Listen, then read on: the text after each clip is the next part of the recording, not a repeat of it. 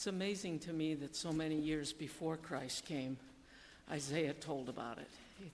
It's just amazing the faith that these prophets had to make claims. Our scripture this morning comes from Isaiah chapter 7, verses 1 through 14. When Ahaz, son of Jotham, the son of Uzziah, was the king of Judah, King Rezin of Aram, and Pekah, son of Remaliah, king of Israel, marched up to fight against Jerusalem, but they could not overpower it. Now the house of David was told, Aram has allied itself with Ephraim, so the hearts of Ahaz and his people were shaken, as the trees of the forest are shaken by the wind. Then the Lord said to Isaiah, Go out, you and your son Shear-Jashub, to meet Ahaz at the end of the aqueduct of the upper pool on the road to the washerman's field. Say to him, Be careful, keep calm, and don't be afraid. Do not lose heart because of these two smoldering stubs of firewood, because of the fierce anger of Rezin and Aram and the son of Remaliah. Ephraim and Remaliah's son have plotted your ruin, saying, Let us invade Judah. Let us tear it apart and divide it among ourselves, and make the son of Tabeel king over it. Yet this is what the sovereign Lord says. It will not take place. It will not happen. For the head of Aram is Damascus, and the head of Damascus is only Rezin. Within 65 years, Ephraim will be too shattered to be a people. The head of Ephraim is Samaria, and the head of Samaria is only Remaliah's son. If you do not stand firm in your faith, you will not stand at all. Again, the Lord spoke to Ahaz. Ask the Lord your God for a sign, whether in the deepest depths or in the highest heights. But Ahaz said, I will not ask. I will not put the Lord to the test. Then Isaiah said, Hear now, you house of David. Is it not enough to try the patience of men? Will you try the patience of my God also? Therefore, the Lord himself will give you a sign. The virgin will be with child and will give birth to a son, and will call him Emmanuel. This is the word of the Lord.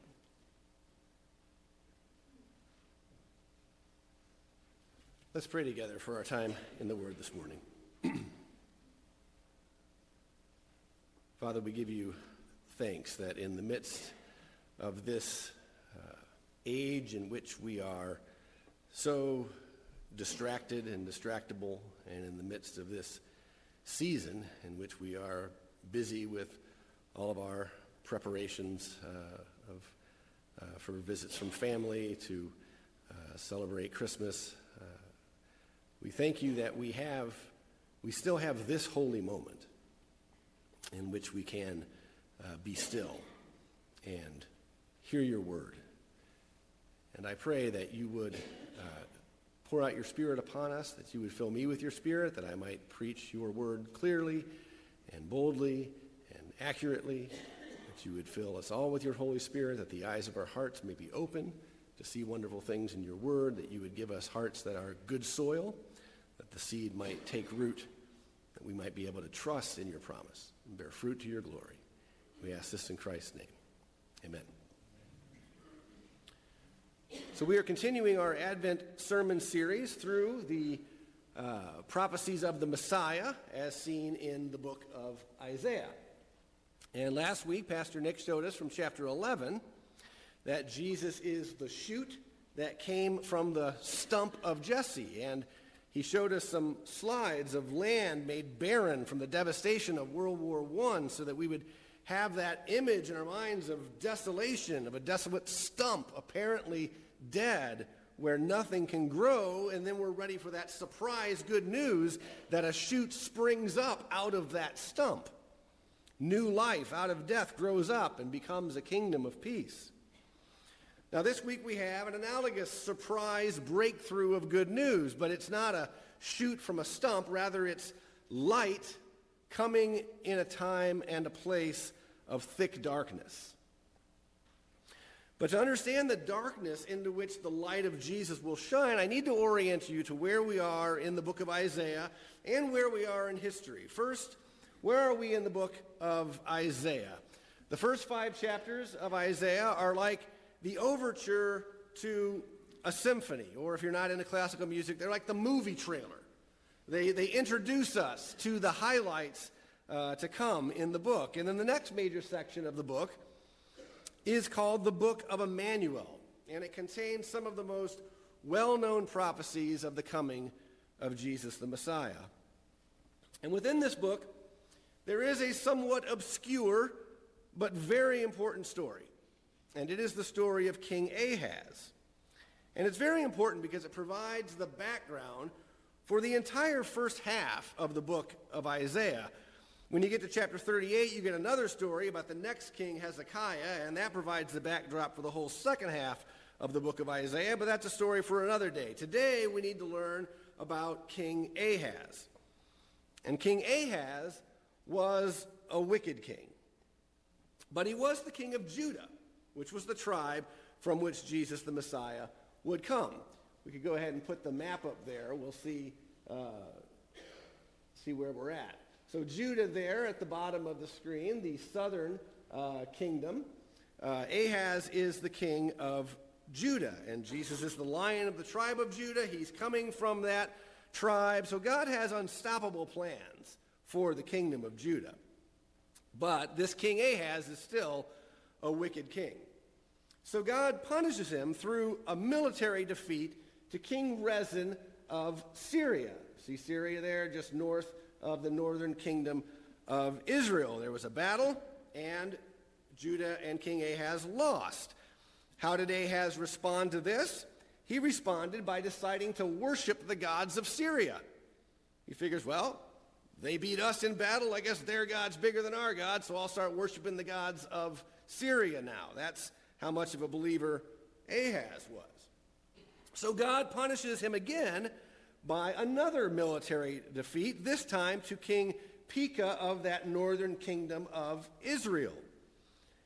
So after this military defeat, how does Ahaz respond? He gets mad and he shuts the doors to the temple of the Lord. He says, that's it. No more worshiping the Lord. If he's not going to help us win these wars, we're done worshiping Yahweh.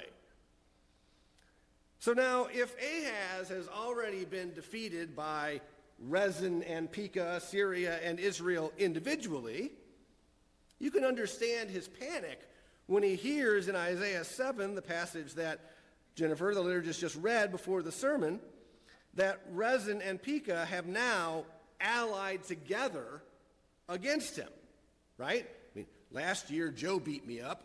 2 years ago Bob beat me up. Now Joe and Bob are coming to beat me up together, right? You can understand why the hearts of the people are shaking like trees in the wind. But God is merciful. So despite Ahaz's wickedness, he sends the prophet Isaiah to give him a sign, to give him a promise. And he tells Isaiah to bring his son with him. His son, who is named Shear-Yashuv. Lots of kids in this story with very meaningful names. Shear-Yashuv is Hebrew for a remnant shall return. So God is going to save Judah, but only a remnant shall survive. Terrible times are coming, but God will save a remnant out of it. And the sign or the promise that he gives to Ahaz is that another child is going to be born, and his name will be Emmanuel. And before that child is old enough to know wrong from right, these two kings from Syria and Israel, these two kings that you're afraid of, will be destroyed. Now, you would think that Ahaz would be happy to hear this, right? But he doesn't care. He doesn't believe in the Lord, right? He doesn't care. He's got his own plan. And his plan is to make an unholy alliance with the great superpower of his century, the empire of Assyria. You see it up there in the northeast of the map. That's the great superpower of the century, and Ahaz has cut a deal with Assyria, and he's confident that Assyria is going to bail him out, so he's not interested in whatever word from the Lord Isaiah has for him. But as we'll see in a moment, that unholy alliance is going to come back to bite him. But for now, Isaiah goes back home after delivering the message. He goes back home to his wife in chapter 8, verse 3, and she conceives, and they have another son. But he doesn't name him Emmanuel. He names him Maher Shalal Hashbaz, a name that does not make its way into many baby books. But it means quick to the plunder, swift to the spoil. In other words, the victory is coming soon. Before this child that Isaiah has can even say Dada, Syria and Israel are going to be carried off by the king of Assyria. So it actually kind of sounds like Ahaz got away with it. His plan worked. Assyria saved him. But now listen to what the Lord says starting in chapter 8, verse 5. Because this people has refused the waters of Shiloah that flow gently. And that waters of Shiloah, probably the same as the pool of Siloam in the New Testament in John 9, pool right next to the temple. So just like Ahaz has shut down the temple, nobody's worshiping the temple anymore. So he's rejected the waters of Shiloh and instead rejoiced over Rezin, the son of Remaliah. He went and started worshiping the gods of Damascus, of Syria, right? Therefore, behold, the Lord is bringing up against them the waters of the river. Tigris and Euphrates up there where Assyria is. The waters of the river, mighty and many, the king of Assyria and all his glory. And it will rise over all its channels and go over all its banks. And it will sweep on into Judah. Hey, wait a minute. Syria was just supposed to take out Syria and Israel, right? But now it's sweeping on into Judah. It will overflow and pass on, reaching even up to the neck of Judah. So Assyria comes sweeping down out of the north like a mighty river, and it wipes out Syria, and it wipes out Israel, and it almost wipes out Judah. It rises up to their neck. King Ahaz is betrayed by Assyria. His false hope in worldly alliances almost destroyed him. But then God in his mercy spared him at the last minute, and a remnant of Judah survived. So this is the darkness into which the light of the promised Messiah will shine. Judah is almost destroyed. Look at the end of chapter 8, verse 22. They will look to the earth, but behold distress and darkness, the gloom of anguish, and they will be thrust into thick darkness.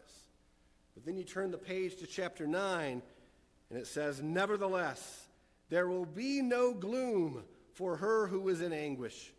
In the former time he brought into contempt the land of Zebulun and the land of Naphtali, but in the latter time he has made glorious the way of the sea, the land beyond the Jordan, Galilee of the nations. The people who walked in darkness have seen a great light. Those who dwelt in a land of deep darkness, on them a light has dawned. And that's the passage, of course, that's quoted in Matthew chapter 4 at the beginning of Jesus' ministry in Galilee. We can take the map back down now. But before we move forward to the good news, the light crashing into the darkness, let me summarize here what we've learned from King Ahaz. So he's in crisis. He's filled with fear because his enemies are descending upon him. And in the midst of his fear, God gives him a promise. God sends the prophet and tells him, do not fear. Stand firm in your faith. But Ahaz does not trust the Lord. And he looks to the world for deliverance, and it almost kills him. But nevertheless, God has mercy upon him anyway. Do you see how this is the story of our lives? Scary things are on the horizon. We are an anxious and fearful people, but we have the promises of God. We have the word of God to hold on to, and we are called to trust in the Lord and to wait upon him, but we don't. We look to worldliness to give us security and comfort, and sometimes we get away with it, and sometimes we suffer greatly for it. But thanks be to God, he has mercy upon us anyway. Unto us us sinners, unto us a child is born. Unto us a son is given. Jesus, Emmanuel. God is with us even in our darkness. On Christmas, we remember that a light has dawned and has pierced the darkness, and the darkness will not overcome it. And it is fitting that we celebrate this holiday round about the winter solstice, the darkest day of the year. The promises of Christmas are given to a very sinful people during a very sinful time in Israel's history, when the people are sitting in gloom and darkness, which tells us that Christmas is for sinners. Christmas is good news for sinners. In spite of all our gloom, distress, darkness, and sin, nevertheless, the promise comes. Nevertheless, Jesus comes. And we need to focus on this at Christmas, because the sad reality is that for many of us, Christmas comes with a backdrop of gloom and darkness. For some, Christmas is a reminder of separation from loved ones, some of whom are not with us because they've passed on. Others are not with us because they're estranged from the family, and Christmas makes us painfully aware of their absence. Other people might say, well, I understand that, and I cope with that kind of pain, but what's even worse for me is that my pain is self-inflicted. I'm experiencing the devastating consequences of sin in my life, and I know it. What hope do I have? Well, it's to you that the promise of Christmas comes. The gloom and distress that Israel was in was self-inflicted, and yet they received these great promises. You may not feel ready for Christmas, but it's here. It comes. And the grace of God toward us is just as inevitable, just as unrelenting as the calendar. It's coming. Just humble yourself before it and prepare to receive it. Will you receive the promises of Christmas as good news? Or will you lose hope and turn to still more sinful sources of hope and encouragement, like Ahaz turned to Assyria? I think that Christmas has a tinge of disappointment for everybody, because there are these tremendous expectations that we place upon it. For it to be this warm, fuzzy time where the family gets together around the fire and the tree, and we sip hot cocoa and we reminisce, and the kids are all well behaved and peacefully take their turns opening presents, and then they exhibit heartfelt thankfulness toward one another. And it's not that perfect for anyone. In fact, most of our families are considerably more dysfunctional than that. But nevertheless, the promise comes and is good news for you. Maybe you are more likely to have a messy Christmas than a Merry Christmas. That's okay. Christmas is not a time for parading our pretended perfection. Christmas is a time when sinners like us receive good news of great joy. It's not a time to exalt our own imaginary intrinsic goodness. Christmas is not about our goodwill to men. It's about God's goodwill to men upon whom his favor, his grace rests. And so I encourage you this year to take all your disappointment, all your gloom, all your mourning, all your darkness, even all your sin, and right underneath it all, nevertheless, Jesus comes. Unto us a child is born. King Ahaz was told that the virgin would conceive and bear a son who would be a sign that God was with us. Now, some of you may know that there's controversy over the translation of that word for virgin. The Hebrew word can mean virgin, or it can simply mean young woman. And back in the 50s, I think it was, 1950s, the RSV translated it young woman. That was like the biggest church fight of the 20th century. People lost their minds, right? Arguing over whether or not, that verse should mean virgin or young woman. But there is good reason for the ambiguity here as to whether that word means virgin or young woman. And the reason is that there was an interim fulfillment of this promise in Ahaz's lifetime, as well as an ultimate fulfillment of this promise in the birth of Jesus. So in Ahaz's lifetime, as we just read in chapter 8, there was a child born in a non-miraculous way, and he was named Maher-shalal-hash-baz. And the promise was that before this boy was grown, those two invading nations, feared by Ahaz, would be destroyed. But certainly this cannot be the only fulfillment of the promise to Ahaz, for here now in chapter 9, after the birth of Maher-shalal-hash-baz, we are promised that unto us another child will be born. And he too has a fourfold name, like Maher-shalal-hash-baz, but his name is Wonderful Counselor, Mighty God, Everlasting Father, Prince of Peace. And then when the Old Testament was translated into Greek, the Septuagint, a couple hundred years before Jesus' birth, they translated Isaiah 7:14 with a word that must mean virgin, cannot just mean young woman, which tells us that the Jews, before Jesus came, they understood Isaiah 7:14 to be a prophecy of the virgin birth of the Messiah. They understand that Maher-shalal-hash-baz didn't finish that promise, that there was still another child coming to us who was Mighty God, Wonderful Counselor, born of a virgin. Now I want to spend the rest of our time unpacking just one part of his name, and that's the phrase Wonderful Counselor. His name is wonderful because this baby is God in the flesh. The name Wonderful is a divine name. There's another foreshadowing of the birth of Jesus in the birth of Samson in Judges chapter 13.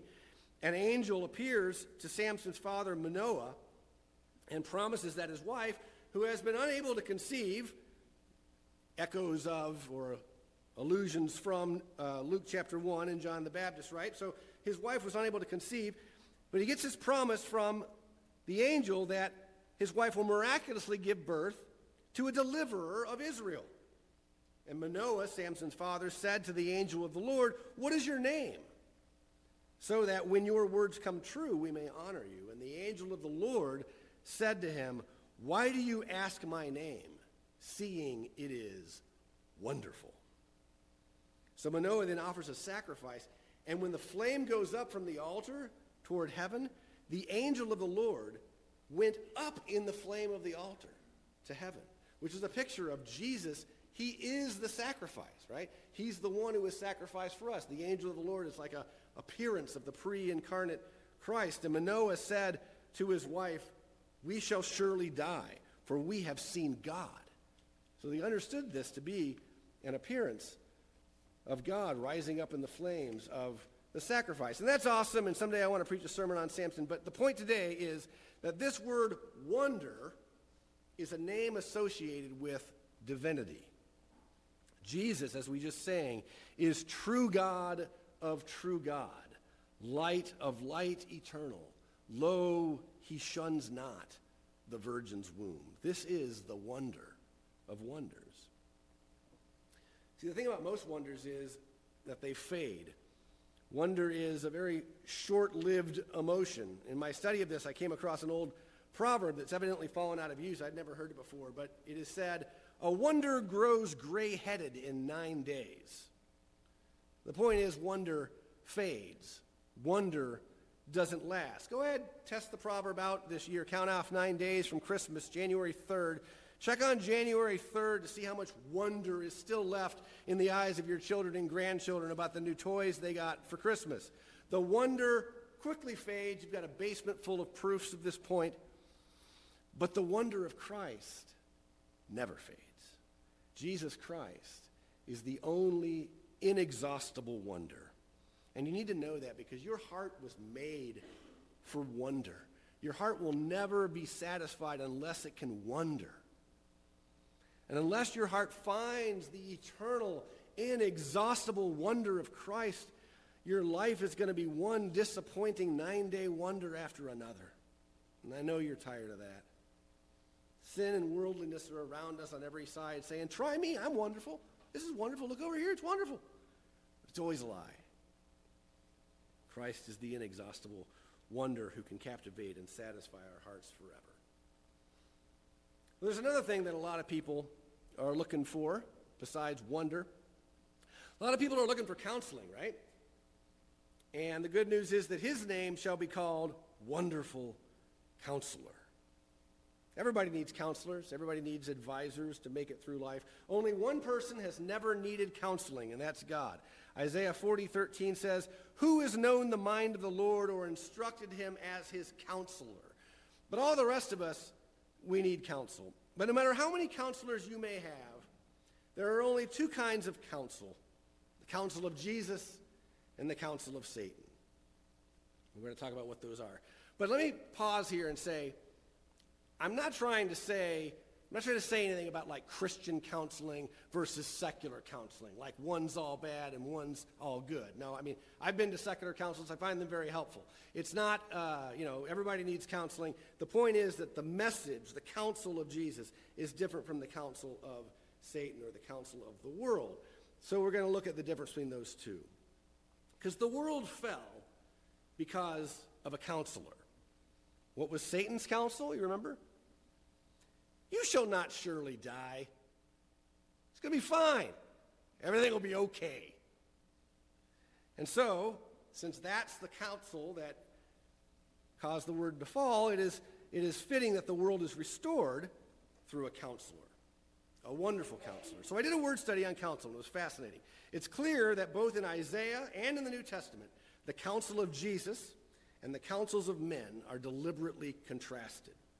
In the New Testament, the Greek word that translates this Hebrew word for counsel is used 8 times in the Gospels for the evil plots of men against Jesus.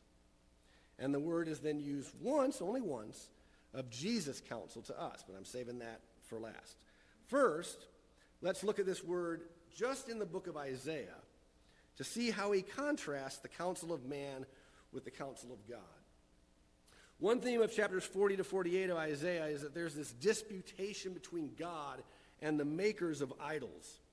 God is like calling the makers of idols into court for a hearing. And he's trying to reason with them to get them to see, and to get us to see, the folly of idolatry. So in chapter 45, he says to the idolaters, "They have no knowledge, those who carry about their wooden idols and keep on praying to a God that cannot save. Declare and present your case. Let them take counsel together." And we get a picture of what that counsel is in 41:6. "Everyone helps his neighbor and says to his brother, 'Be strong.' The craftsman strengthens the goldsmith, and he who smooths with the hammer, him who strikes the anvil, saying of the soldering of the idol, 'It is good.' And they strengthen it with nails so that it cannot be moved." Better nail that idol down so it doesn't get knocked over, right? That's how dead they are. He's mocking the makers of idols and how unbelieving, idolatrous men and women encourage one another. "It'll be okay. Hang in there. It'll all work out. You won't surely die. Learn to love yourself more. Don't worry. Be happy. Everything's fine." But God says of this shallow, powerless counsel in Isaiah 47:13, "All the counsel you have received has only worn you out." Does that ring true for you? All the counsel you've received has only worn you out. Are you tired of the shallow encouragement of man? God looked down from heaven and saw that all mankind was corrupted with this satanic counsel. For he says in Isaiah 41:28, "When I look, there is no one. Among these there is no counselor, who, when I ask, gives an answer. Behold, they are all delusion. Their works are nothing. Their metal images are empty wind." So since there was no one else who could save them, no one else who was speaking the truth, no one else giving wise counsel, he sent his only begotten Son, Jesus, who is described, as we read last week in chapter 11, verse 2, as having the spirit of counsel. So now, finally, what is the counsel of Jesus? Here's the one time that's used of Jesus. Revelation chapter 3, verse 17 and 18.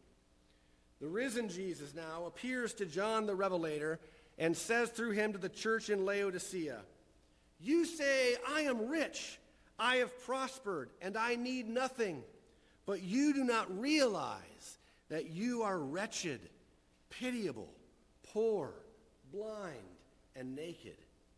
And I counsel you, Buy from me gold refined by fire, so that you may be rich, and white garments, so that you may clothe yourself, and the shame of your nakedness may not be seen, and salve to anoint your eyes, so that you may see.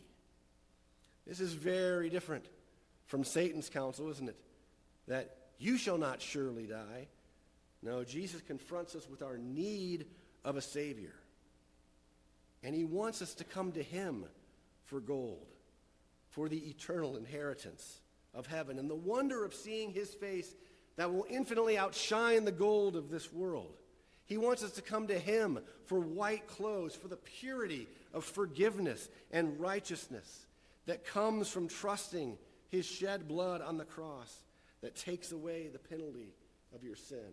He wants you to come to him for salve for your eyes so that you can see and behold his uniquely satisfying wonder. But first, we got to acknowledge our need. We must stop listening to the counsel of the world. We must stop telling ourselves that we're rich and don't need a thing. Christmas tells us good news of light that comes into our darkness, of joy that overcomes our gloom, of freedom that liberates us from bondage.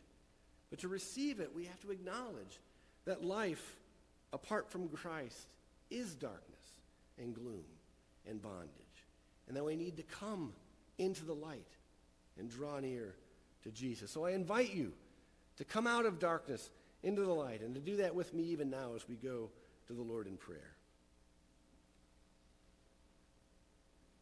Father, we do come before you, and we acknowledge our need of deliverance, our need of salvation from our sins and from our fears and from all of our idols.